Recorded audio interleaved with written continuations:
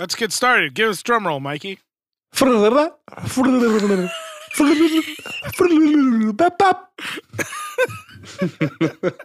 the hell was that? Is that like a fish call or something? That was some Aquaman shit. I don't know. Sorry. You're listening to the Super Weekly Supercat. Wait, I can't laugh into that, can I? Do whatever you want. It's boys' night, baby. You're listening to the Super Weekly Supercast. I'm your host, Evan. And I am your host, Doc, Chris Baglivo Bag. And I am your host and guest, Michael the Paul, Jonathan the Davis, the Tashjian.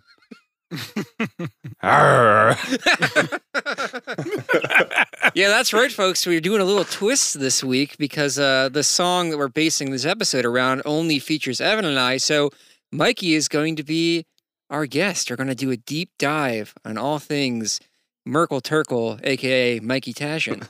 Are you still laughing at your own joke? No, okay. It's happiness. Yeah, dude, it's boys' night. It's just us fellas. Thank you for having me. I'm happy to be here. I gotta say, I'm feeling very inspired today. It's gonna be like, if only we could have done this episode in the back of the Ponies van on the benches at like 2:30 in the morning after a gig somewhere in the middle of Ohio. That is where we did our best work and probably our best farts for one another over the years. So I just remember spending a lot of time smoking weed in that van and laughing at everything. Yeah, it was the best. Oh, if we want to jump right into it, one of my favorite memories from the three of us sleeping in the van one night. So typically the way it would work out if we had to sleep in two separate camps, the three of us would sleep in the van while the rest of the band went inside somewhere comfortable and too small to accommodate the 7 people that we had in that van. I wouldn't say that it was necessarily based on accommodation. I would say that also the other members of the band would party a lot harder than we would. So oftentimes we would stay in the van because we're not trying to stay up super late and party. We would just like have our own little weed party in the van and, kind of just party with our eyes closed. Yeah, the van was more reserved for those who didn't want to really be around people. Yeah, that's fair. We are the recluse of that very social organization we were once part of. One of my favorite memories, though, was when I don't remember if the house was locked already or it was too late for us to head in, but Mikey really had to use the bathroom, presumably a number 2 if memory serves, and you were debating like what you were going to do if we were just going to sleep through it, and you're like, what am I going to wipe with? Like, go shit outside. And somehow, I don't know what the circumstance was around it, but Chrissy had left a pair of her underwear behind, and so Evan tossed them to you and said, yeah, you could just wipe with this and go shit outside. And you're like, I'm not going to wipe with that. It's going to give me sibling vagina ass syndrome or something. Which is like one of the most buck wild phrases I've ever heard a human being utter. And that is like one of my favorite parts of how your brain works. You put things together in a way that nobody else I know does. And it's just like such a punchy and funny way to state things. I don't think Evan threw them at me. They might have just been in like the door hole, like probably on the floor. They were just sitting somewhere where you wouldn't expect someone's underwear to just be laying out. At that point when we toured, the back of the van was like Chrissy's lair, so I'm sure Mikey was in the back bench and just like grabbing shit off the floor and picked it up. And I was like, oh, you should probably use those. And like, I understand the sentiment of you not wanting to use your siblings' panties to wipe your ass with. And I don't think it was a legitimate suggestion either. Just for in Evan's defense as well. I might have been playing a little prank. Yeah, it was a goof on a spoof. Jaws on stage. Yeah, I played it well. I don't really believe in that. Oh, I certainly hope not. Well, at least that's not the scientific term for it. Oh yeah, there's some other. They teach you something else in medical school, but yeah, it's a very real condition. It affects dozens of people every year. Oh yeah. But obviously, our friendship goes way, way back at this point. And I know Evan has a pretty solid recollection of the first time that we met you, Mikey. Yeah, for the listener, not only were we all in the Super Weeks together, but we were also in, as we've mentioned on a number of episodes, the band Dangerous Ponies, that, as you may have realized at this point, Mikey's sister was the lead singer of, and we were all, a ton of us around her. But a very big part of that band was the feeling of like family and like the very deep friendship that we had. So those ties with those people, all the members of the Dangerous Ponies, are like very strong still. And the first time that we met you, Mikey, it was such an impactful thing where you established your brand so immediately. Because the very first thing that you said to Evan when you came into a show with the Tritone, this is before you were playing with us, and you walked directly up to Evan and you asked him, "Do you know where I can buy some weed?" It's true. Yeah. We were setting up on stage on the Tritone. You just walked up to me in your baggy ass sweatpants and a giant oversized Phillies t-shirt. It's like the Delco uniform. And you just said, "Hey, you know, I can buy some weed." Yeah. Oh man, you came in hot. That's a long time of a tradition of Mikey walking around on tour, being able to find weed anywhere. I feel like that's your biggest skill. Like, going on tour with you on that last Cheer Up tour we did where we played D&D in the van the entire tour, and you created a character with magical overalls that had pockets that never ended, which is essentially who you actually are in real life. I don't know if I can take full credit for that. I think that our boy Zach had some play in that, but Dab the High Elf that was my name, and your special item was your overalls that had limitless pockets. Oh, was it like a bag of holding, like overalls of holding was the idea? Yeah. Pocket dimensions in the pockets? Yes. Damn, that's great. Dude, that's so perfect. Think about all the years we've toured with Mikey, and you're just ready for every occasion. You got all sorts of shit living in those pockets, and you can... Yo, I still do. Even the last time I knew that I was like going to a place where they were going to have to ask me to empty my pockets, I cleaned out my pockets, and when I got there, I still had so much shit to take out of my pockets, and they were like, wow. And I was like, I cleaned out my pockets to come here. Like, I threw out so much trash. It's hard. I'm even finding now, like, it's about to get warm. I'm going to have a book bag is going to be the plan. So I can carry all kinds of shit on me. I actually think about that. I go to the skate park like pretty constantly now, and I have to carry like a full complement of pads because, for one, I'm an old man now and I can't bounce back from falls the way that I used to. But every time I put that backpack on, I think about you on tour with your like pinstriped denim backpack that you always had. And I think about like how in the side pockets, there was always like a hockey puck and like a street hockey ball and like golf balls. Yeah, golf balls, like all of the various accoutrements that you would need for any athletic related situation that you constantly would find yourself in or make for yourself. I always admire how good you were at squeezing out those moments on tour where you could occupy yourself and have a moment to just like smack a hockey puck against a wall somewhere while we were all going into a thrift store. Or the van. Yeah, or against the, yeah. I've never broken a window. Knock on some wood. Proud of you. Oh, man. Speaking of breaking a van window, do you remember that one time we were Dangerous Ponies? We pulled up to, I think it was our first time at Wonder Route in Atlanta. And we had driven like for a very long time. Mikey, you did it in one shot by yourself, and we were all really proud of you for like not stopping for any reason, getting us there ahead of schedule. And Brooks had the door halfway open to get out, but then everyone started to applaud for you because, like, we were just like celebrating your excellent driving that you did that day. And so Brooks let go of the door in order to applaud, and without remembering that that door didn't have the cable to stop it from swinging all the way open. So the door just swung wide open, slammed against the front of the car, and the window just shattered instantly. And it cut our applause very short. Was that your first tour that I wasn't on? Yeah, you were not there, Evan, for that. And that was, our very first. So, I guess we played Wonder Route for the first time without you. That's kind of a weird thing to think about. Wow, we played that venue so many times. I hope it's still there. I would love to do another DIY show there again in the future once touring resumes. I would play a show wherever, really. Yeah. But anyway, Mikey, what is your recollection of how we met? Do you have like your own sort of unique angle on that? No, I actually don't. And all the times we've talked about this, I've always tried to rack my brain and like tried to remember it, but I feel like I was always just like a ball of what I didn't know to be maybe anxiety, but also a weed smoke hungry kid who just always wanted to find and smoke the weed. It's shocking to kind of hear you say that you Love weed. Well, no. No, that's the most like obvious statement of all time. But that you had anxiety at that point because you always have this serenity to you. I mean, you definitely have your spikes of intense emotions, but you generally are a very calm and a soothing person to be around. So this goes to show you never know what's operating under the surface for other people. Yeah, I agree. I didn't even think that you were an anxious person. Even now, I didn't either. Everyone always like, you're just always so chill and like, you're always just like, fuck it. I think I was just able to like hide behind cigarettes and, weed, and was definitely able to like mask, my feelings in certain situations. I know it sounds like so like weird because I'm only like almost 2 months off of cigarettes now. And it's like just really brought up, like I see how much anxiety I have. People told me I seemed anxious, and I just feel like maybe I always was anxious and I didn't know it was that. Well, also just habits and coping mechanisms are huge, whether they're productive or destructive. I am, coming to my own realizations about how bad my anxiety has been throughout my life too. Evan and I were talking about that this morning.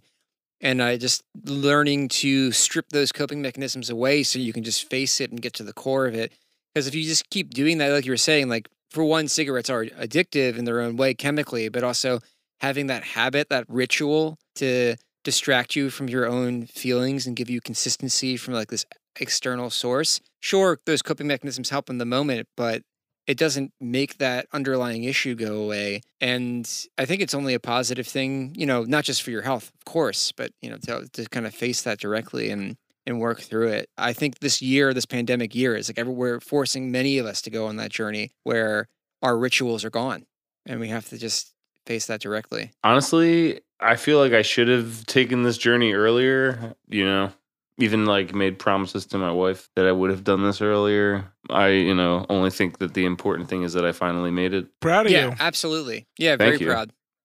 But it is important to just be here, and I don't know. It's wild. It's wild to be here. And honestly, I was just coming from my mom's house, and on the way there, I was just like, I was pretty close to her house, like, a few minutes away. And in my head, I just thought, like, I'm going to my mom's house. I'll smoke a cigarette. And then I was like, whoa, I haven't had that thought in a long time. Like, it's been, quite a few weeks since I was like, well, let me just have a cigarette before I do this thing, like before I get to my mom's. I was just like, wow. But then I was just like, you know what? Like, I'm so happy that I'm not. Let me just roll down my window and take some deep breaths and just be happy to be breathing. How did it feel? Hell yeah, dude. Oh, it feels good. Honestly, like getting over the hardest cravings, like when I'm finally past it, like thinking back on it, I'm just like, wow, I'm so glad I didn't, Yeah. And well, you're tapping into something there too, where when you're getting back to part of that routine where you would be smoking in that moment, it's going to trigger that feeling again. And that's like the hardest part to fight. And yeah, you're doing it, dude. Quitting isn't easy. Dude. No, it's not. But, you're not missing anything and you're gaining a lot. And honestly, it sucks. I feel like I've wasted a lot of time. I guess like friendships, just like takes me away. It has taken me away for, I guess hours from y'all on tour and stuff, like on my journeys to go buy cigarettes and smoke cigarettes. Not that we're doing everything all the time that I have to be there for, but, it just takes you. In your own defense, like alone time is important on tour. And rare, yeah. But like, say, like even like a dinner. If you're out to a dinner with friends and you're a smoker, like you just want to get to your next cigarette. So it's like really hard to enjoy. You're out of the moment. A meal, yeah. Like you just always have this little monster being like, pleasure me. Go have a cigarette. At least I see that in myself. Some people it's different for, I'm sure. But I was very strongly addicted to nicotine. I can't even imagine hypothetically a tour where you were driving with the window closed the whole time, because I feel like that was just such a consistent part where it was always cracked, for extended part, because we never had or rarely had functioning heat in the van to the point where we couldn't put our feet on the ground for too long if it was the winter because our feet would go numb. Well, we could partially blame Converse on that. Yeah, I guess there's that too. But having that window cracked and that constant like freezing blast is just like such a consistent part. I wonder what other small things would be changed about our experience once we're back on the road someday. It's an interesting thought experiment. You never think about how deep the tendrils kind of reach and weave through your life from your habits. I know, it's so different. I think about even just playing drums. Like, I haven't played drums in such a long time. I just want to see what my stamina is like. Will it feel good? It's going to feel great. I mean, it's going to fucking feel great. I fucking can't wait. Mikey, just set up your goddamn basement. Let me give you these silent cymbals and these silent drum heads. Just do it, dude. Seriously. You got to do it. Or you probably have some like painter's buckets around and stuff, put them on little sticks and just go to town on that thing. Yeah. I got whole silent drum heads for Mikey to just hit in the basement. They feel like real heads. It's all you need. Mikey, how do you feel about electric drums? Would you want to have an electric drum kit? I would have one just to have it around because I think playing is just fun no matter what. Just doing the motions is definitely half of it. So whether you're playing on like an electronic kit or you're playing on a real kit, it still like forces you to put your hands in certain spots. I guess electronic kits can be, even more customizable, hitting rims, and you can do different shit and cool stuff with that. I just hate the lag, dude. Every time I use them, they just have so much lag and it drives me nuts. I don't know. Some of them they're so nice. I guess like the high end. I guess no one I know has any high end ones, Well, I was going to say my uncle owns a high end one. Texas uncle? No, he lives like near my dad in South Jersey. Wait, so how many uncles do you have who are drummers in your family? Is this just like a family business? I guess like two of them. Steve, Texas uncle, who we stayed with, and my uncle Paul. So wait, is it one of those uncles who got you into playing the drums? Yeah, I was definitely watching. Like, my dad had drums. I remember having like visions of drums in my basement as a child. I don't remember like my dad playing them at all. I remember like seeing them and just they're like blue sparkle. And I just remember being like, damn, that's cool. I still didn't and couldn't really fully grasp drums at that point. But then my dad and his brother played together in a cover band. They slayed. They would play like 45 to 60 songs a night. The Brick Band. Yeah. Oh, yeah, right. Just like of all course. classic rock. You had that drum head for a long time, right? Yeah. Still have it. That's awesome. Yeah. Does your dad ever play anymore? He just started, actually, I think. Started playing with his brother, which is wild, yeah. I wonder what that's like, having it be such a part of your life for so long and then just stopping. Yeah, right? I know. He's like, if you come down, like, make sure you stop by your sister's and grab my guitar. It's like, damn, what? Did you ever jam with your dad? Oh, yeah. Yeah, he loved playing, like, AC/DC. When was the last time you jammed with him? Oof, I can't even remember. Have you jammed with him at all since you've been a touring musician? Because I feel like your chops are probably, mega high grade and it's going to feel great. He's going to be like, jamming with my son fucking rocks. Yeah, no, I definitely don't think I have. Well, Mr. Tashjian, you're in for a surprise. The jamming together was definitely when I was younger, like middle school. I don't think we even had drums at his house, really. Yeah, the Brick Band drum set. We got those from my Uncle Paul. Oh. And then they kind of just lived in the city. So for all the listeners out there, the Brick Band drum set is this really great 70s Pearl kit, which is like a fiberglass over wood interior, which I didn't know about because, years later I got really into different materials that drums are made of and different woods and how it affects the tone and the sound and stuff. Because, as a recording engineer, I'm into all sorts of shit like that. So I spend hours and hours just reading about it and learning. And I got really interested in fiberglass drums. And then lo and behold, I find out that these drums that Mikey had were fiberglass covered wood all along. And,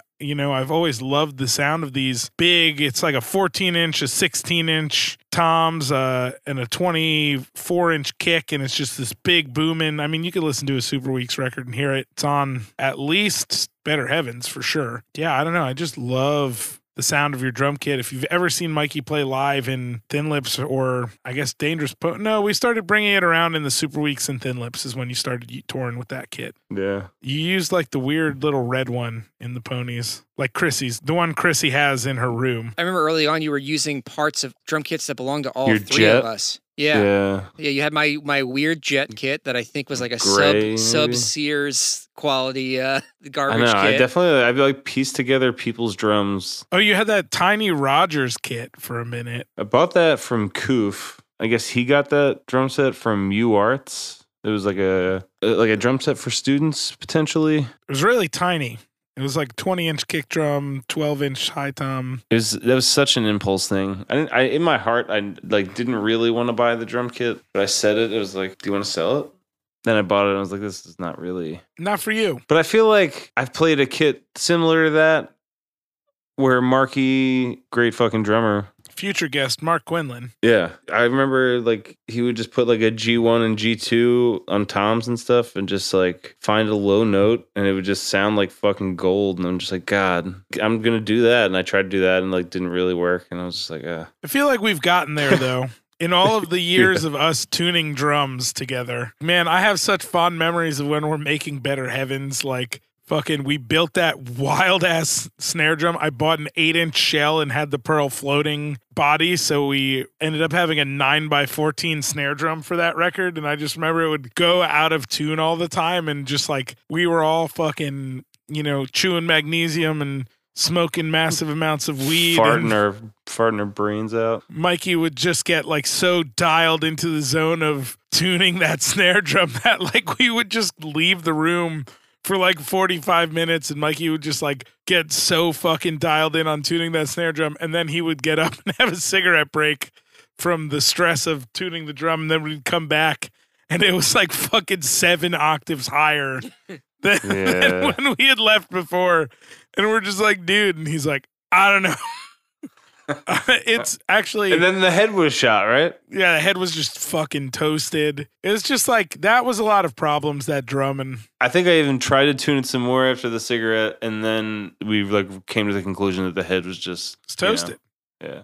I mean, recording that record, it was just 5 days in a row of us like live tracking. So you were really fucking, going to town on those drums. I feel like we did, 20, 30 takes of some songs, It was a lot. God. Can't imagine it's been such a long time since I put heads on drums even. Boy, oh boy, do I have a couple drum sets that need reheading. If you're ever bored, you want to head down to the studio. Kylie's got about 26 drums there. Oh, God. 26 sets. Yeah, I don't know. I love drums a lot. I appreciate you as a drummer. And I just love the sound that they make when you hit them. Thank you. It's perfect. Thanks. Inspired by everyone around me.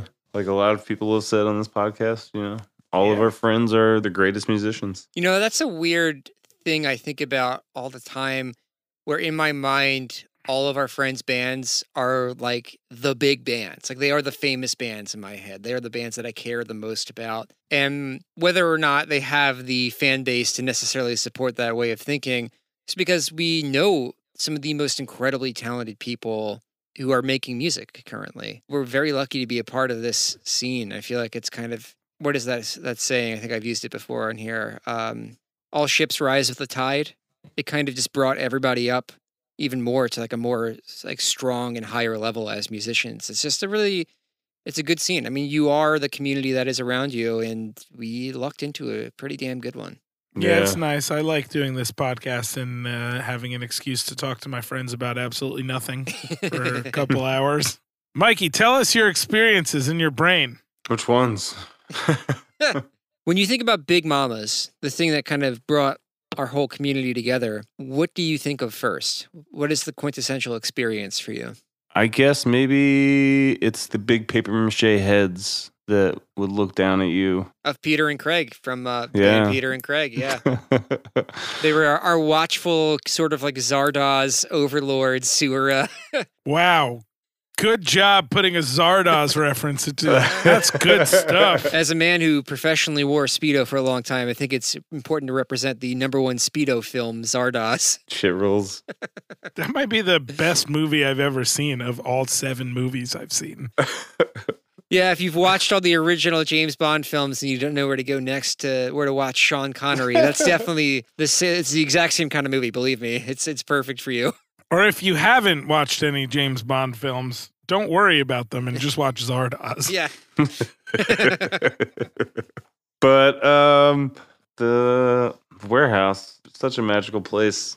There's just so many amazing people. You lived there for like 2 or 3 years. Yeah, How you're many one of nights- those people. Not really, though. I didn't really live there, I would say. How many nights do you think you slept there in all that time? I don't know, a bunch.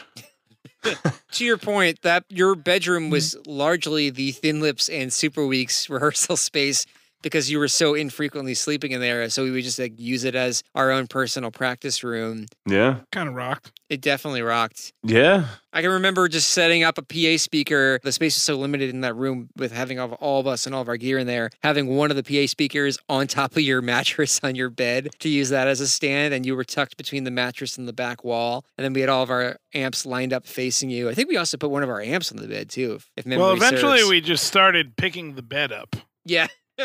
Our own manual Murphy bed scenario. Yeah. A lot of good memories. Lots of good records made in that space. It's a good time. Yeah. A lot of sweat. A lot of blood. Should we listen to the song for this week? Yeah. I don't you know even, what? I don't play in this song. Yeah, it's We fine. got to listen to it. And I would love to hear your take on it. I don't even know if you've really listened to this. This is one of the weirdest ones. Oh, I've That we listened to did. them all. Oh, This one I recorded the drums on in my parents' basement of the house I grew up in. And I sent them to Chris, and Chris played everything else. yeah. And then Chris put vocals on it, and I did some harmonies, and that was it. It's a weird one. I wrote the song about soda. Let's take a listen. So easy to get beat down. Hear my heroes try to call my name. That's I let them push around your red crown. Yellow banners pull you back to the days you buy. But why would anyone know? Channel burning on the way down. Can't remember when the hurt could taste so sweet. Didn't mind just what I paid now. Take a moment to exhale and maybe breathe. And I won't let a sip go. Take warning with my eyes, but everything is caramel, phosphorescent plastic shells. The summer makes me sweat, but I'm bound from kitchen sinks and soda bottles, cola drinks. Still more than what I drank from. Vessel of beverage lost, the memorandum of the fall. The taste of every single pop and fizzle, cola sizzle.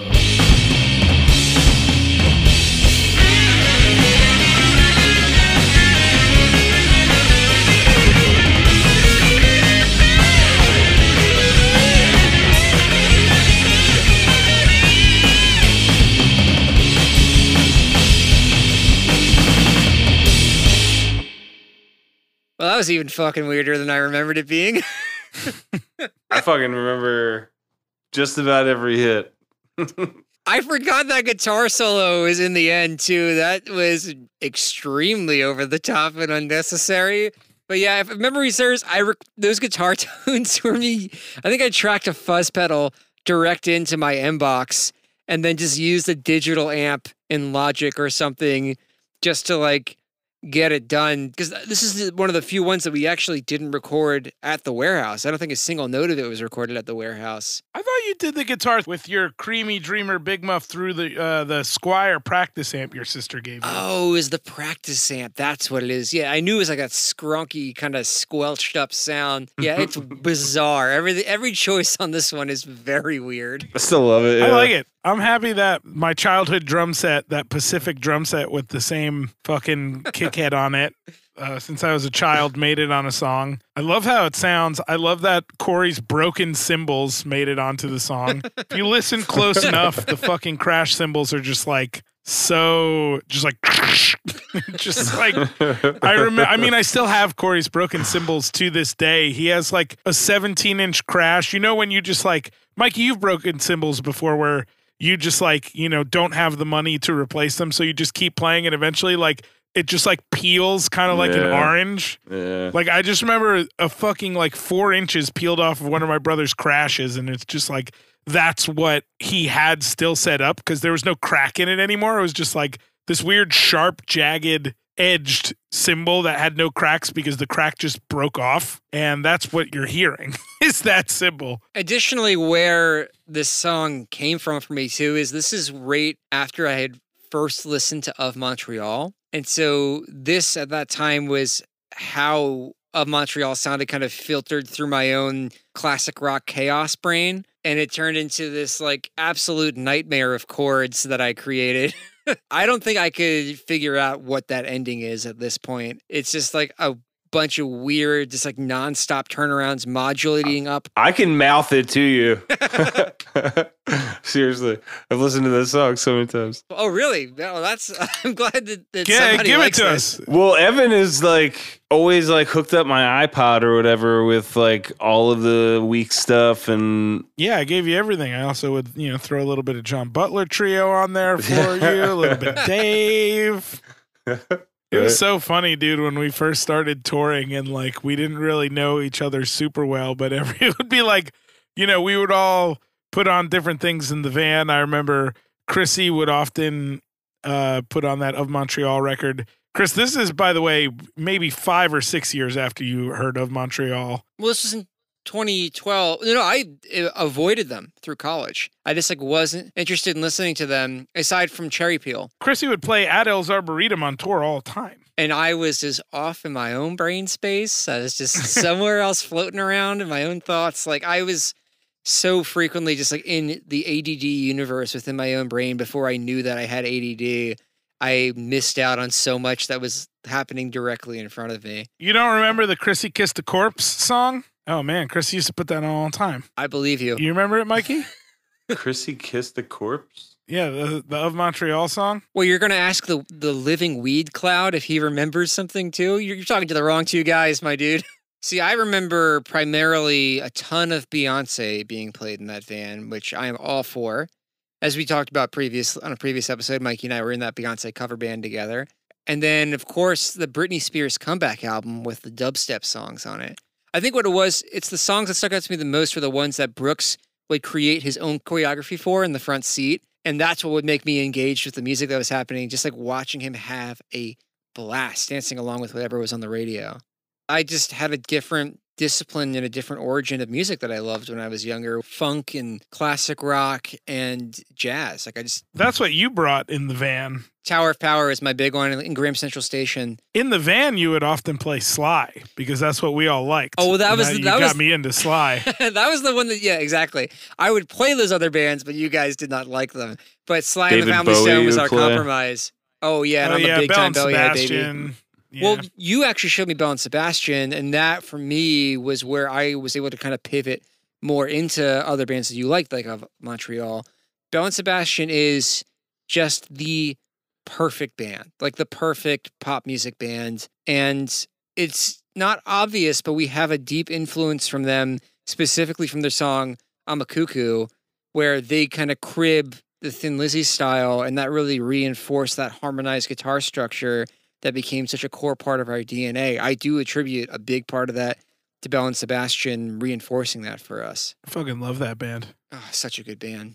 I cannot oversell how important Sly and the Family Stone is as a band. I know everybody is at least peripherally aware of them because they were one of the most popular bands in history, at least around the Summer of Love in 1969 and the next few years after that. But most people think of Everyday People or Dance to the Music, or even courtesy of Shrek 2, Thank You for Letting Me Be Myself, that brought that song back with the entire cast of Shrek 2 singing it over the end credits. Unfortunately, the original is much better, trust me. But people don't often delve into the record that was most often in rotation in the Dangerous Ponies band, which was Fresh, which is, after most of the band quit, it's primarily Sly Stone in his sort of drug-addled stupor, recording it on his own. Similarly to our song this week, Real Sugar, where I was just in my anxiety-addled stupor recording that chaos on my own. But Fresh is the inverse of that, where it is perfectly chill while still also being intensely soulful, and it has some of his most meaningful lyrics that he had written throughout his career. And I highly recommend that everybody go listen to Fresh by Sly and the Family Stone. Mikey, I feel like we just loved the fucking drums on that record. So fucking unbelievably tasteful. Tasteful is even. Is there a word for more tasteful? Yeah, the most tasteful. Yeah, seriously. Well, I think the key to it also is not only was it tasteful and subtle, but it was also very unique in how the grooves were established. Like In Time has some of the most perfectly syncopated beats without you noticing that there's something different about the structure of the rhythms in it. And every fill comes in like just strange enough of a place that it grabs you without distracting you. Rhythmically, just top to bottom, it's a perfect record. Well, there's your standard Casio kind of drum beat, you know? That's why I feel like it fakes you out, because it in the beginning of the song, the way it starts is that like, you know, it gives you like that Casio beat. I feel like another big part of the van was Mikey would very often put on the Mars Volta, specifically Deloused in the Comatorium, and he would drum along with every single drum hit on the record, because I believe that you could play that entire record front to back verbatim.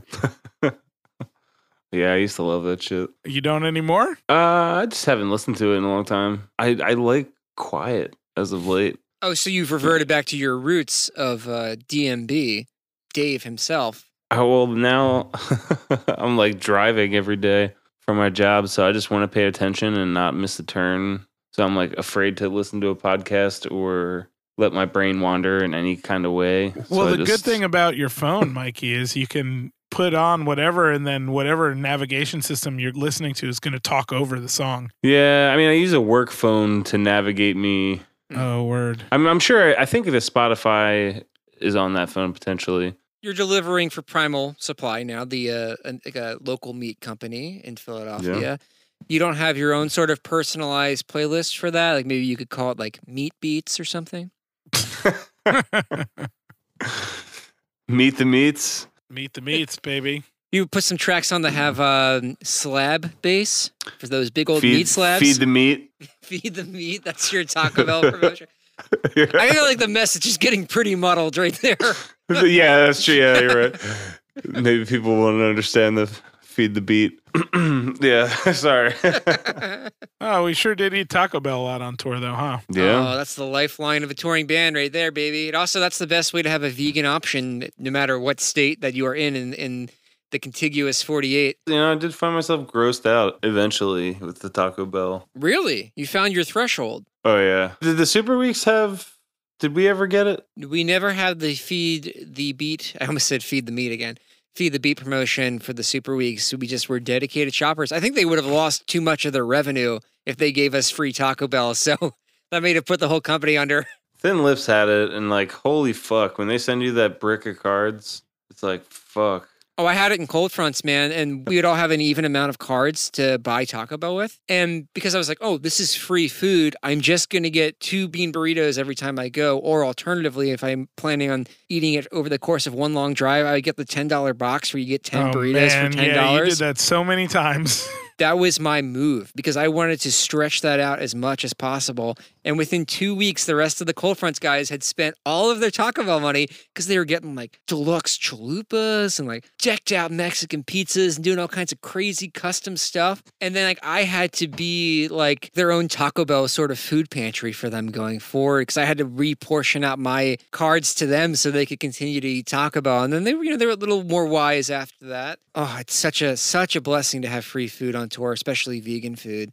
Like those early days of touring, it was torture. I was getting salads at Subway. That's the saddest thing you can do. That's not good salad. It's not even good sandwiches. Wouldn't you not even get a salad? You would just get condiment bread? Well, when I was too hungry from getting salads, I was like, I need calories. So I would get a condiment sandwich and just have them put every single condiment they had as much as possible on a loaf of their plain-ass Italian bread. It was so bad, man. That shit one time sucked. they like punked you, right? And they gave you like so fucking much. Because you were like, give me as much as you can. And they fucking like... Yeah, that was a slop bucket. But yeah, I was in hog heaven that day, man. Like that's what I needed. You guys remember when we started touring, like phones didn't have GPSs? Well, we were touring at a time before the concept of the app was invented. No, I feel like were there really no apps? No, I feel like we had apps. I just feel like the smartphone, the initial iPhone came out on our 3rd tour, I believe. I remember I got our first iPhone out of the group, and it was a big-ass brick. Thing was heavy as hell. And until that point, there was no way for us to have a convenient GPS, I'll say. The concept of, internet everywhere was still fairly new. And so we had to print out that tome from MapQuest to find our way to Texas and back. Evan, I don't think you were on that tour initially, the MapQuest tour. I have done MapQuest tours for sure. I remember the earliest Ponies tours, we did do MapQuest stuff. Like very early on, and then my parents let us borrow their world GPS, and then Mikey, I think you had some kind of like a TomTom GPS or something? Yeah, Garmin, my dad.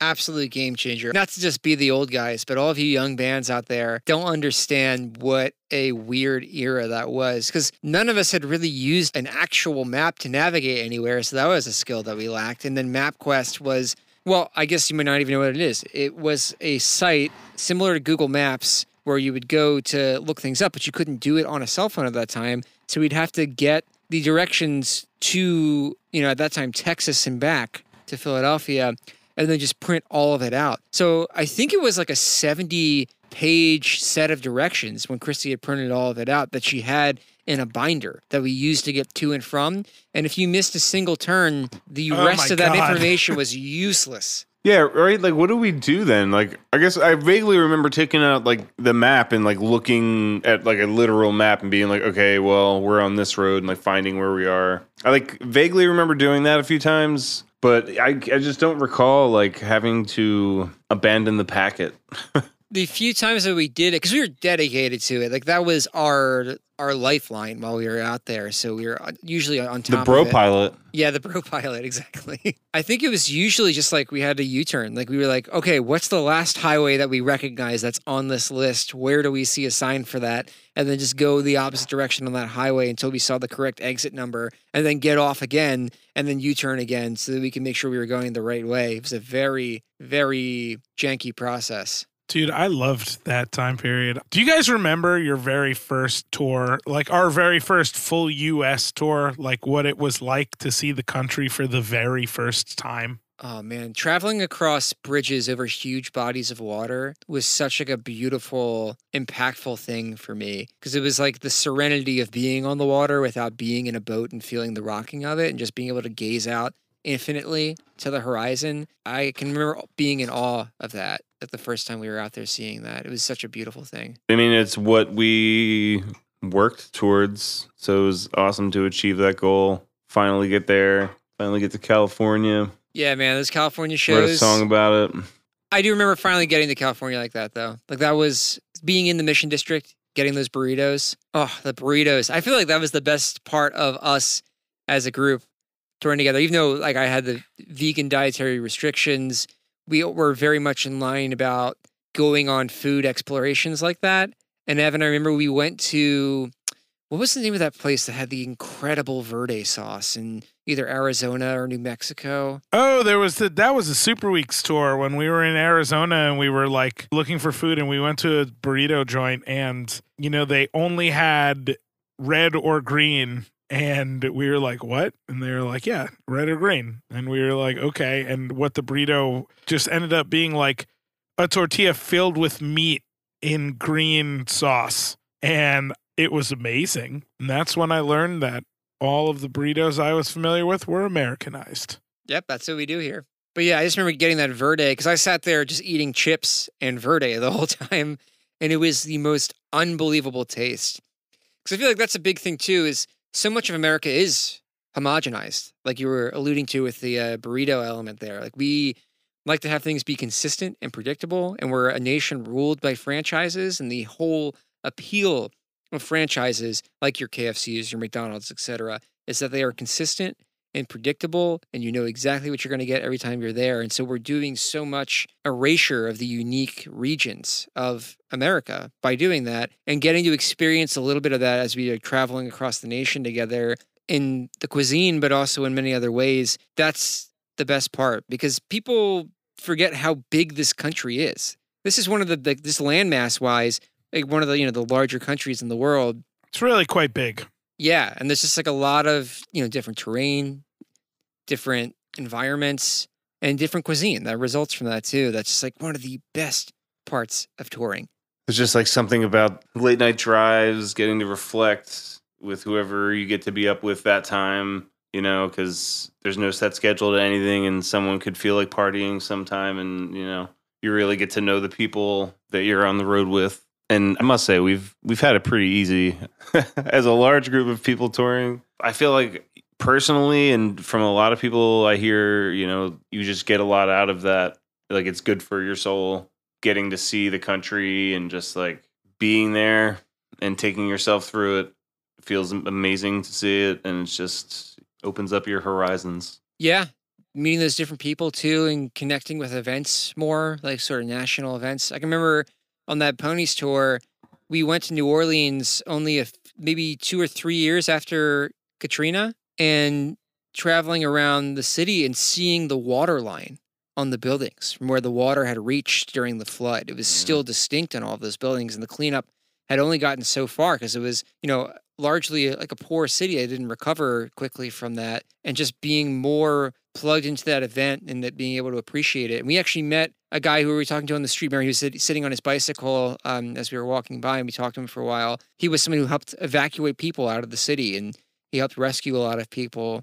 And that's like a knowledge and experience and interaction that I really value, and that we wouldn't have seen firsthand if we weren't touring the way that we were, on the level that we were. Because that's a big part of DIY too. Like, you have to be more connected with the places that you're at, because you're relying on people to support you and direct you a lot differently than if you have cohesive tour management, which we never have had. A lot of it is about personal connection and being, you know, feet on the ground. I can't even verbalize just like how many images of shows are just like going through my head in all our, you know, over a decade of touring together and playing music together. It's probably almost 15 years at this point, guys. And it's like right now I'm just thinking about that time we played that show in Toledo, the very first time we were in Toledo. That scary ass house. It was the scary house, and it sucked. It was all like weird kids posters on the wall with their like the characters' faces like either scribbled out or replaced. That was cool. The artist. Well, the woman who was in that band, who was a painter, her art was great, but there was also like weird collages everywhere that were deeply unsettling, like serial killer magazine collages that were all over the walls. I'll say this, you know, touring, there were a lot of like no shade on people making music, and I'm really glad and proud that everyone is out there making music, but there were just like a lot of dudes with a guitar and a drum machine in like a metal zone just like doing some weird art shit, and it was just a really weird time to experience, you know. You're just like, okay, I wasn't ready for that, you know. I guess I don't want to talk shit on them, but speaking of talking shit, I remember that Chris set up a blog of the worst bands that we'd ever seen and would videotape them. Oh yeah, I'm not scared to talk shit, baby. Looking back on it, there were a lot of experiences where I would watch bands and just be like, this is awful. And like now I look back and I'm just like, you're doing your thing, you know. I respect that you had the courage to get up in front of people and you did this. And you know what? As I get older, the greater my appreciation is for that. Different levels of musicianship. Not even that, just like the fact that you're willing to put yourself out there. Because like when I was younger, you know, it was a lot harder for me to do acting and stuff in front of people than it was to do music. In music, I've always gotten to hide behind a guitar or something. But when I was doing acting and whatnot, it was very polarizing because you're completely naked and it's just you. All eyes are on you. And with music, I've never felt like, I guess the feeling that some people do of, you know, being nervous or putting yourself out in front of everyone. Because I guess I had that earlier experience of acting and like being truly naked and not having anything to hide behind besides for, you know, whoever else you're acting with. You know, the older I get, the more I understand that feeling that I had acting is a lot of people have with playing music. And, you know, I only want to prop people up and just like commend them for doing that. I mean, Chris, you've talked about on a number of these podcasts where it's super difficult for you to get in front of an audience sometimes, and like you're just horrified of making a mistake. I've talked about how like with age you kind of learn to soften with things, but specifically there is a certainty of youth that comes with that, where you believe once that you formed your first opinion that this is the truth. Like you found the truth because you have your own taste in things. And there's an element where you haven't yet experienced all the diversity of possibilities of what music could be or art could be. And so you don't know that there's something else to challenge what you have already figured out for yourself. And that's something that I had very young, where I had that confidence about everything that I believed because I hadn't yet considered the other possibilities as to how music could be made or the significance of imperfect and not necessarily scholarly music still had a true value to it. And over time, especially like we've produced so many records now together and individually, and it just gives you a better perspective on those things and a perspective on the challenge that you were describing of just being able to get out there and do it. And even if it isn't perfect, like it doesn't need to be. Nobody starts perfect. And in truth, nobody ever reaches perfection genuinely. And every single time, it's just a different degree of being brave enough to show people what you're trying to make. I guess it's a lot of like when you're on tour, you just see so much music. I just didn't appreciate the people putting themselves out there or think about what it is that everyone's doing and how it's difficult for a lot of people because I would just see so many people doing it every night and it would just become monotony to me and it would just become like, you know, oh, this is the thing that I do and like everyone does this and it's not an abnormal thing. This is the world I live in. Thinking about the dude in Toledo with the metal zone and the drum machine and the screaming and like thinking about even in a different realm, like, do you guys remember this? In San Francisco, we played this amazing warehouse space and this woman played with a looper and like, I remember her set fucking floored me. I don't remember her name. I don't remember how any of the music went. I just remember being so blown away that somebody had that much proficiency on multiple instruments and using a looper. Like, fuck Keller Williams. Like, this person was the real deal. I still got a soft spot for my hippie days for Keller Williams. But yes, that was an incredible thing. Well, just the environment, too. Because you can tell when you get into one of the spaces, just being familiar with our own, where it's a place that fosters creativity and supports that. And that was definitely one of those spaces. And it was also a much nicer warehouse than ours. It was better kept. So that helped with the vibe. But yeah, because even somebody who's that great, who floored us that much, like they also had to start somewhere. And you have to foster those things in people as a community. Also, to go back to Toledo House, didn't I get drunk that night? And I couldn't play the drums. My memories of you were always being a perfect drummer, so maybe I deleted that one. There was like bad bros, so everyone was just like, let's get drunk. I remember everyone feeling uncomfortable, yeah. But I remember I couldn't play a beat. Like I was so drunk that like my hands couldn't work together. And I was just like, felt so bad, but like it felt bad to be there. Hence why I was like, let's get drunk. Yeah, I guess I had a very different take on that. I mean, as you guys remember, but the listeners might not know, I didn't drink from the time I was 17, I guess, until I was maybe 22. So during all those Dangerous Ponies years, I was stone cold sober. And as we were talking about, there were some serious partiers in that band. And there was just something about things for me where I just couldn't let go. I was like so afraid to not have total control over myself for my own anxiety. In a lot of ways, music was this release for me where I was like, oh, this is where I get to just fall into this creation that we've made and just like let my emotions just, take me in the music. But then simultaneously, as Evan mentioned before, I've always had this deep fear of making mistakes and not being perfect on stage because so much of my self-worth is tied to how I can create and how I can perform. And it was my own mental health things that I hadn't quite understood or tapped into that was like really deciding how my creativity was going to come out. And it was restrictive in its own way. It's hard to find that balance for all of us. And I think this is a time where we really get to reflect on it because we're not caught in the riptide of touring and album cycles and stuff. It's different in hindsight. So you hit, 2,499 notes out of 2,500 notes. Well, honestly, dude, I think that's probably part of my secret is that if you play enough notes, nobody's going to notice if you miss one. But also just like the way my anxiety works, it's just like, okay, you have to fill this space because you're given this space. So you have to just like put everything that you can into every little bit of creation that you're given. And it's the only way to get that sort of like jittery brain operation out of my body. I must say, like, early on playing your songs, they were always like the most difficult, but getting to recording oftentimes it was like they were the fastest and or most involved, but always getting to recording faster songs just seemed to be easier. Even though I would like freak out so much in my brain, it's like your body's doing so much. There's so much less space. It's just a lot easier to have everything fall into place. But Mikey, I think you're hitting on something cool there too. Music is very much born of our physiology. Like that's where all of the like rhythmic elements come from. Like the kick drum is very much a heartbeat where it has like that low but slow pace to it. And much of our melodies are in the spoken or just slightly above naturally spoken ranges. And our actual like cognitive functioning, we can tell the rhythm of things. We can identify and feel rhythm of things that are like lower pitch more accurately. And we can hear the note frequency of things more accurately if they're higher pitched. And there's a lot of experimentation going on where they're making music for cats now. And the rhythms are more kind of snare roll based. And cats respond better to that because it's similar to purring.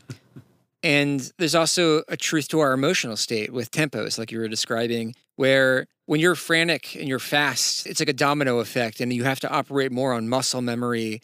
You only have so much time, a very limited window to be off, like a limited degree to be off when you're moving quickly. So you just like, even if it's not perfect, it's naturally closer to where it's supposed to land. But when you're slow, it's so deliberate that you have to find that exact moment, that placement. And it's a skill unto itself. And to your credit, you've also become a master of that from amalgamating all of those styles from people that we know and like paying attention to them and incorporating those elements into what you're doing. You miss recording drums, Mikey? I guess, yeah. I just miss the feeling of the emotion of a song, like really like being into it, feeling a part. I've always admired how into a song you get during performances. Like I'll often look back and you'll be like shouting along to a part that you like to sing along to, or you'll just like have like that total full body focus that only drummers really get to do. And I can see how much you're just like concentrated in the song while you're performing. It's hard to remember to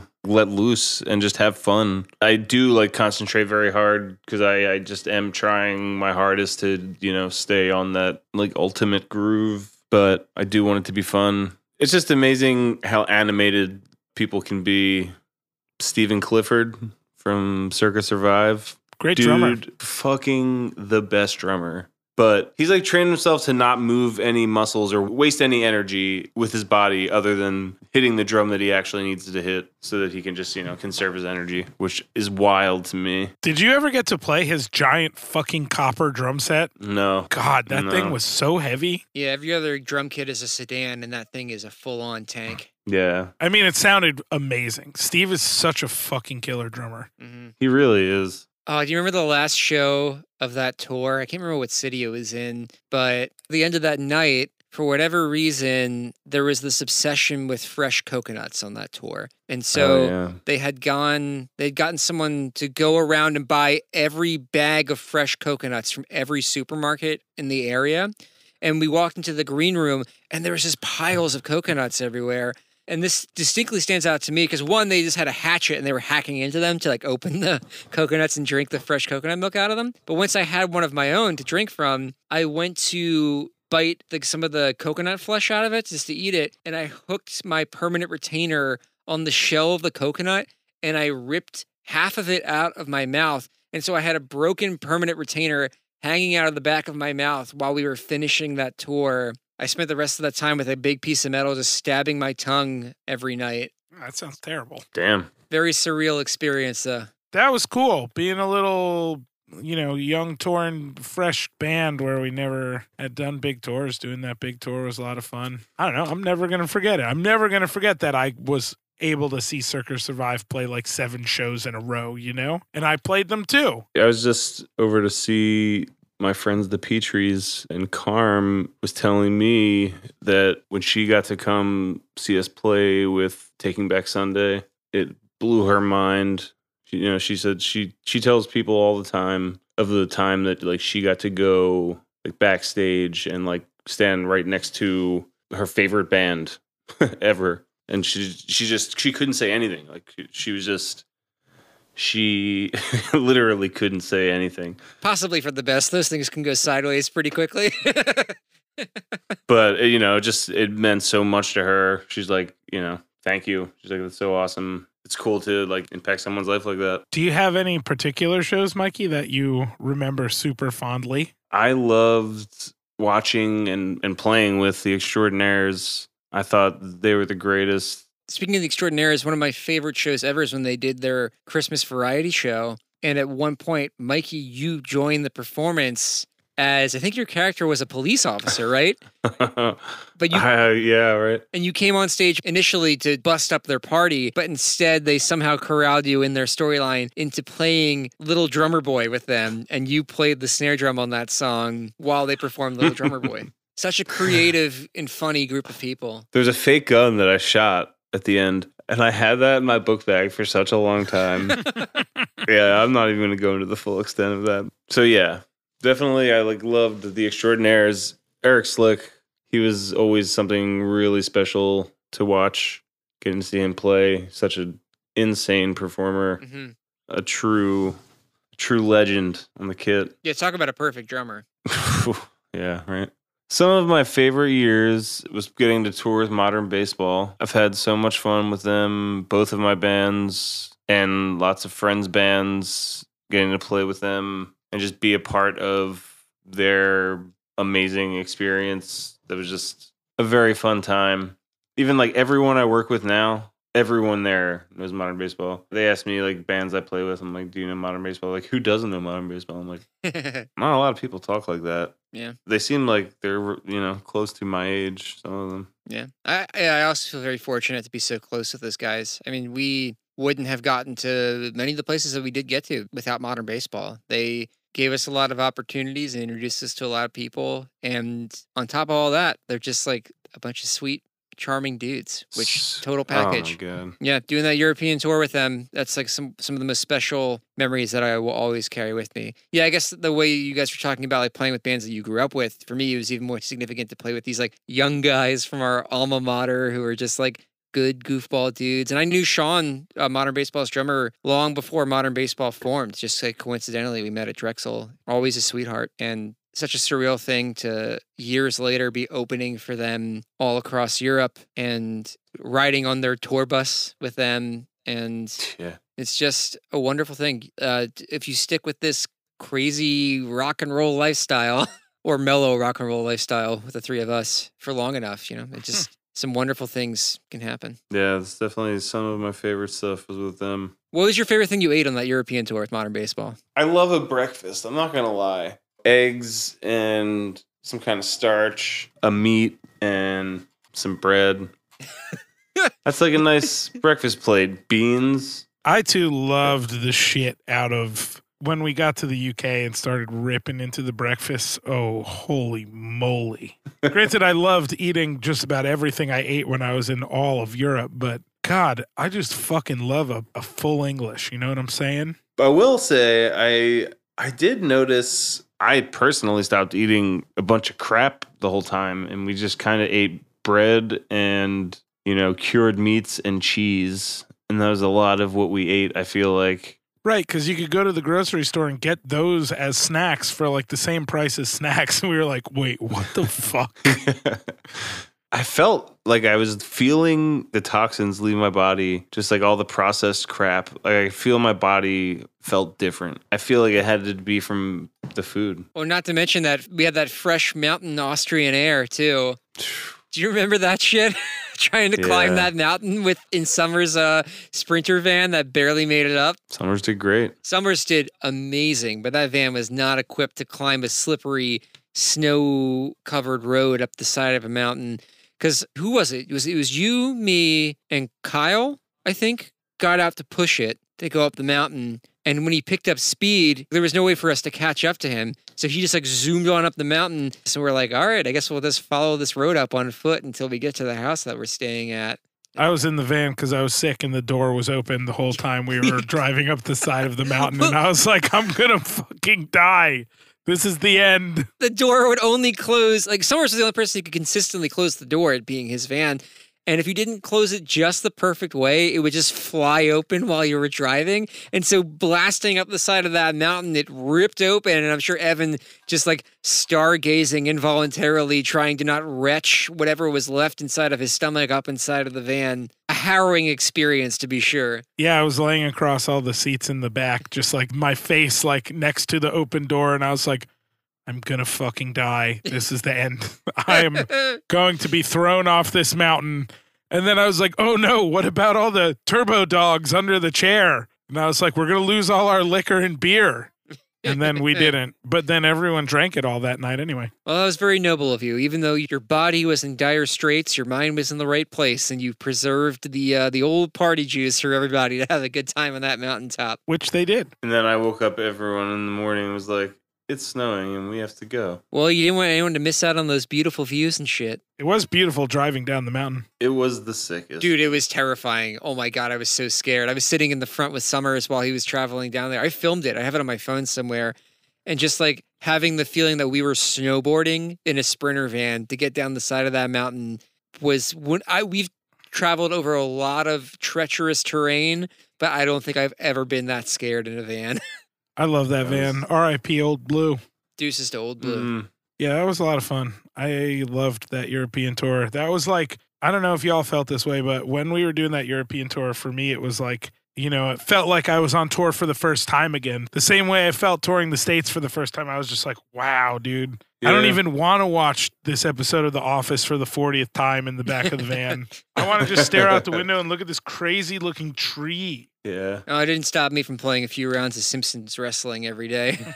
I felt the same way. It definitely felt, at one point, I definitely got a little homesick and like in a weird headspace for a few hours. But, I got over that. It was just kind of like sad out and like dark and just like cold, and I kind of just got into a bad headspace. There's a night that was near the end of the tour that came to mind. And this is probably the closest I've ever come to being like a wild rock and roller. And it was when we were in Scotland. And Mikey, I know you and I were there. Evan, I don't know if you were with us this night. But we went out with Modern Baseball. It was very near the end of the tour to a pub at like 2 a.m. after the show. We had played in Glasgow. And we were just, having a good time, like drinking. And actually, Jake and Ian were discussing the future of Modern Baseball and what they were, going to do because Brendan wasn't on that tour with them. So it was a heavy night. But after us spending a significant amount of time together, they kind of could focus more on the moment, and we all had a lot of fun. And it was a very early van call because I think the drive was starting overnight, and you and I were staying on the bus that night. And so we walked back drunkenly through the streets of Scotland with them. And there was a moment where, I was thinking about how breathtaking it was and how special it was that we had this experience with them. And that moment was only interrupted by how bad I had to urinate. And I mentioned it out loud involuntarily, as you do when you're inebriated. And you said it also, oh man, I got to piss too. And so I don't remember which one of us came up with the idea, but because we were minutes away from van call and we couldn't afford to stop, we just unzipped, turned backwards from the group, and then walked backwards down the streets of Glasgow, urinating while we were walking back towards the van so we didn't lose any time. And, zip back up and then kept on moving back towards the van. Hopefully we don't get extradited for our crimes against Glasgow, but I remember that happening in Manchester. Oh, did we do it more than once? Okay, this is a pattern of behavior now. I should be worried. I remember we stayed out mega late at that bar in Manchester because somebody was DJing or something. And I remember just like walking back to wherever we were staying so late, and everyone was so drunk, and like everyone just walking backwards peeing. But it could have also been like a separate time, and you could have done it separate than that when I wasn't there. I remember seeing that, but also I don't know. That wasn't an early van call. That wasn't we were driving. That was like we went back to where we were staying and conked the fuck out. Oh, maybe I was just finding an excuse to forgive us for urinating on the street. Some justification. Yeah, I don't know. I can't remember it that well. I gotta say, if we're gonna bring up Scotland, we gotta bring up Boab. Best dude. Booked every show I think we've ever played there. An absolute legend. Yeah, such a sweetheart. It was very hard to understand him, but I really tried my hardest, and I felt like by this second time going to see him, I was a lot better at picking up at what he was saying. But I loved that guy. He was literally the nicest guy. Speaking of Scotland again, though, I feel like that is the height of bizarre tour food, where you guys got the pizza crunch. That will always stay with me. No, the height of the bizarre tour food was in Sweden with the Tuborg. Oh, right. It's like a shrimp mayonnaise pita wrap thing? No, but isn't there some intestine thing in Glasgow that you got? Oh, yeah, haggis. Haggis. Oh, that's a classic. You got haggis? That was great. Yeah, haggis is great. What do you think is weirder? The shrimp thing or haggis? I mean, I'm going to be real and I'm going to say that being able to go to a gas station in Sweden and get a sandwich, which was... I remember that sandwich. Yes. It was 2 hot dogs, your regular ketchup, mustard, relish, warm mashed potatoes, cold shrimp salad, lettuce, tomato, all wrapped up. Like that, I mean, it was delicious. I'm not going to lie. But, like, you gotta, like, you think that a little bit of fried intestines is a little weirder than that combination? Do you think that is like their version of Thanksgiving the sandwich? It's just like leftovers, some unknown Swedish holiday that they just put together just to get the leftovers out? Yes, I do. I think that was just like a regular item at a 7-Eleven. Like, that's what we got at a 7-Eleven regularly. It was a very strange thing. I was like, what in the fuck is this food? Did anyone recall bird noises in the bathrooms? Oh, well, they had a bird clock in that one venue's restroom. All over the place. There were bird noises everywhere. Oh, I don't recall that, but you may have been tripping. No, I don't think I was. You may have been dripping into the toilet. Yeah. Speaking of dripping, I have to piss real bad. We can wrap up. No, Wait. We should do a quick plugs. Got no plugs. I'm just a boy. Love my boys. Love my wife. Love my family. My baby, my boy. The kindest. I love my car boys also. Go shout out to my car boys. Car You know who you are. Car boys. Buy Primal Meats and have me bring it to your house. I'm Michael Paul. And this is the Michael Paul story. Okay, bye. All right, bye. You've been listening to the Super Week, Super Weekly Supercast. Thank you, Mikey, for your double duty this week. Yeah. My baby's my boy. My baby, my boy. Bye. Bye. Bye.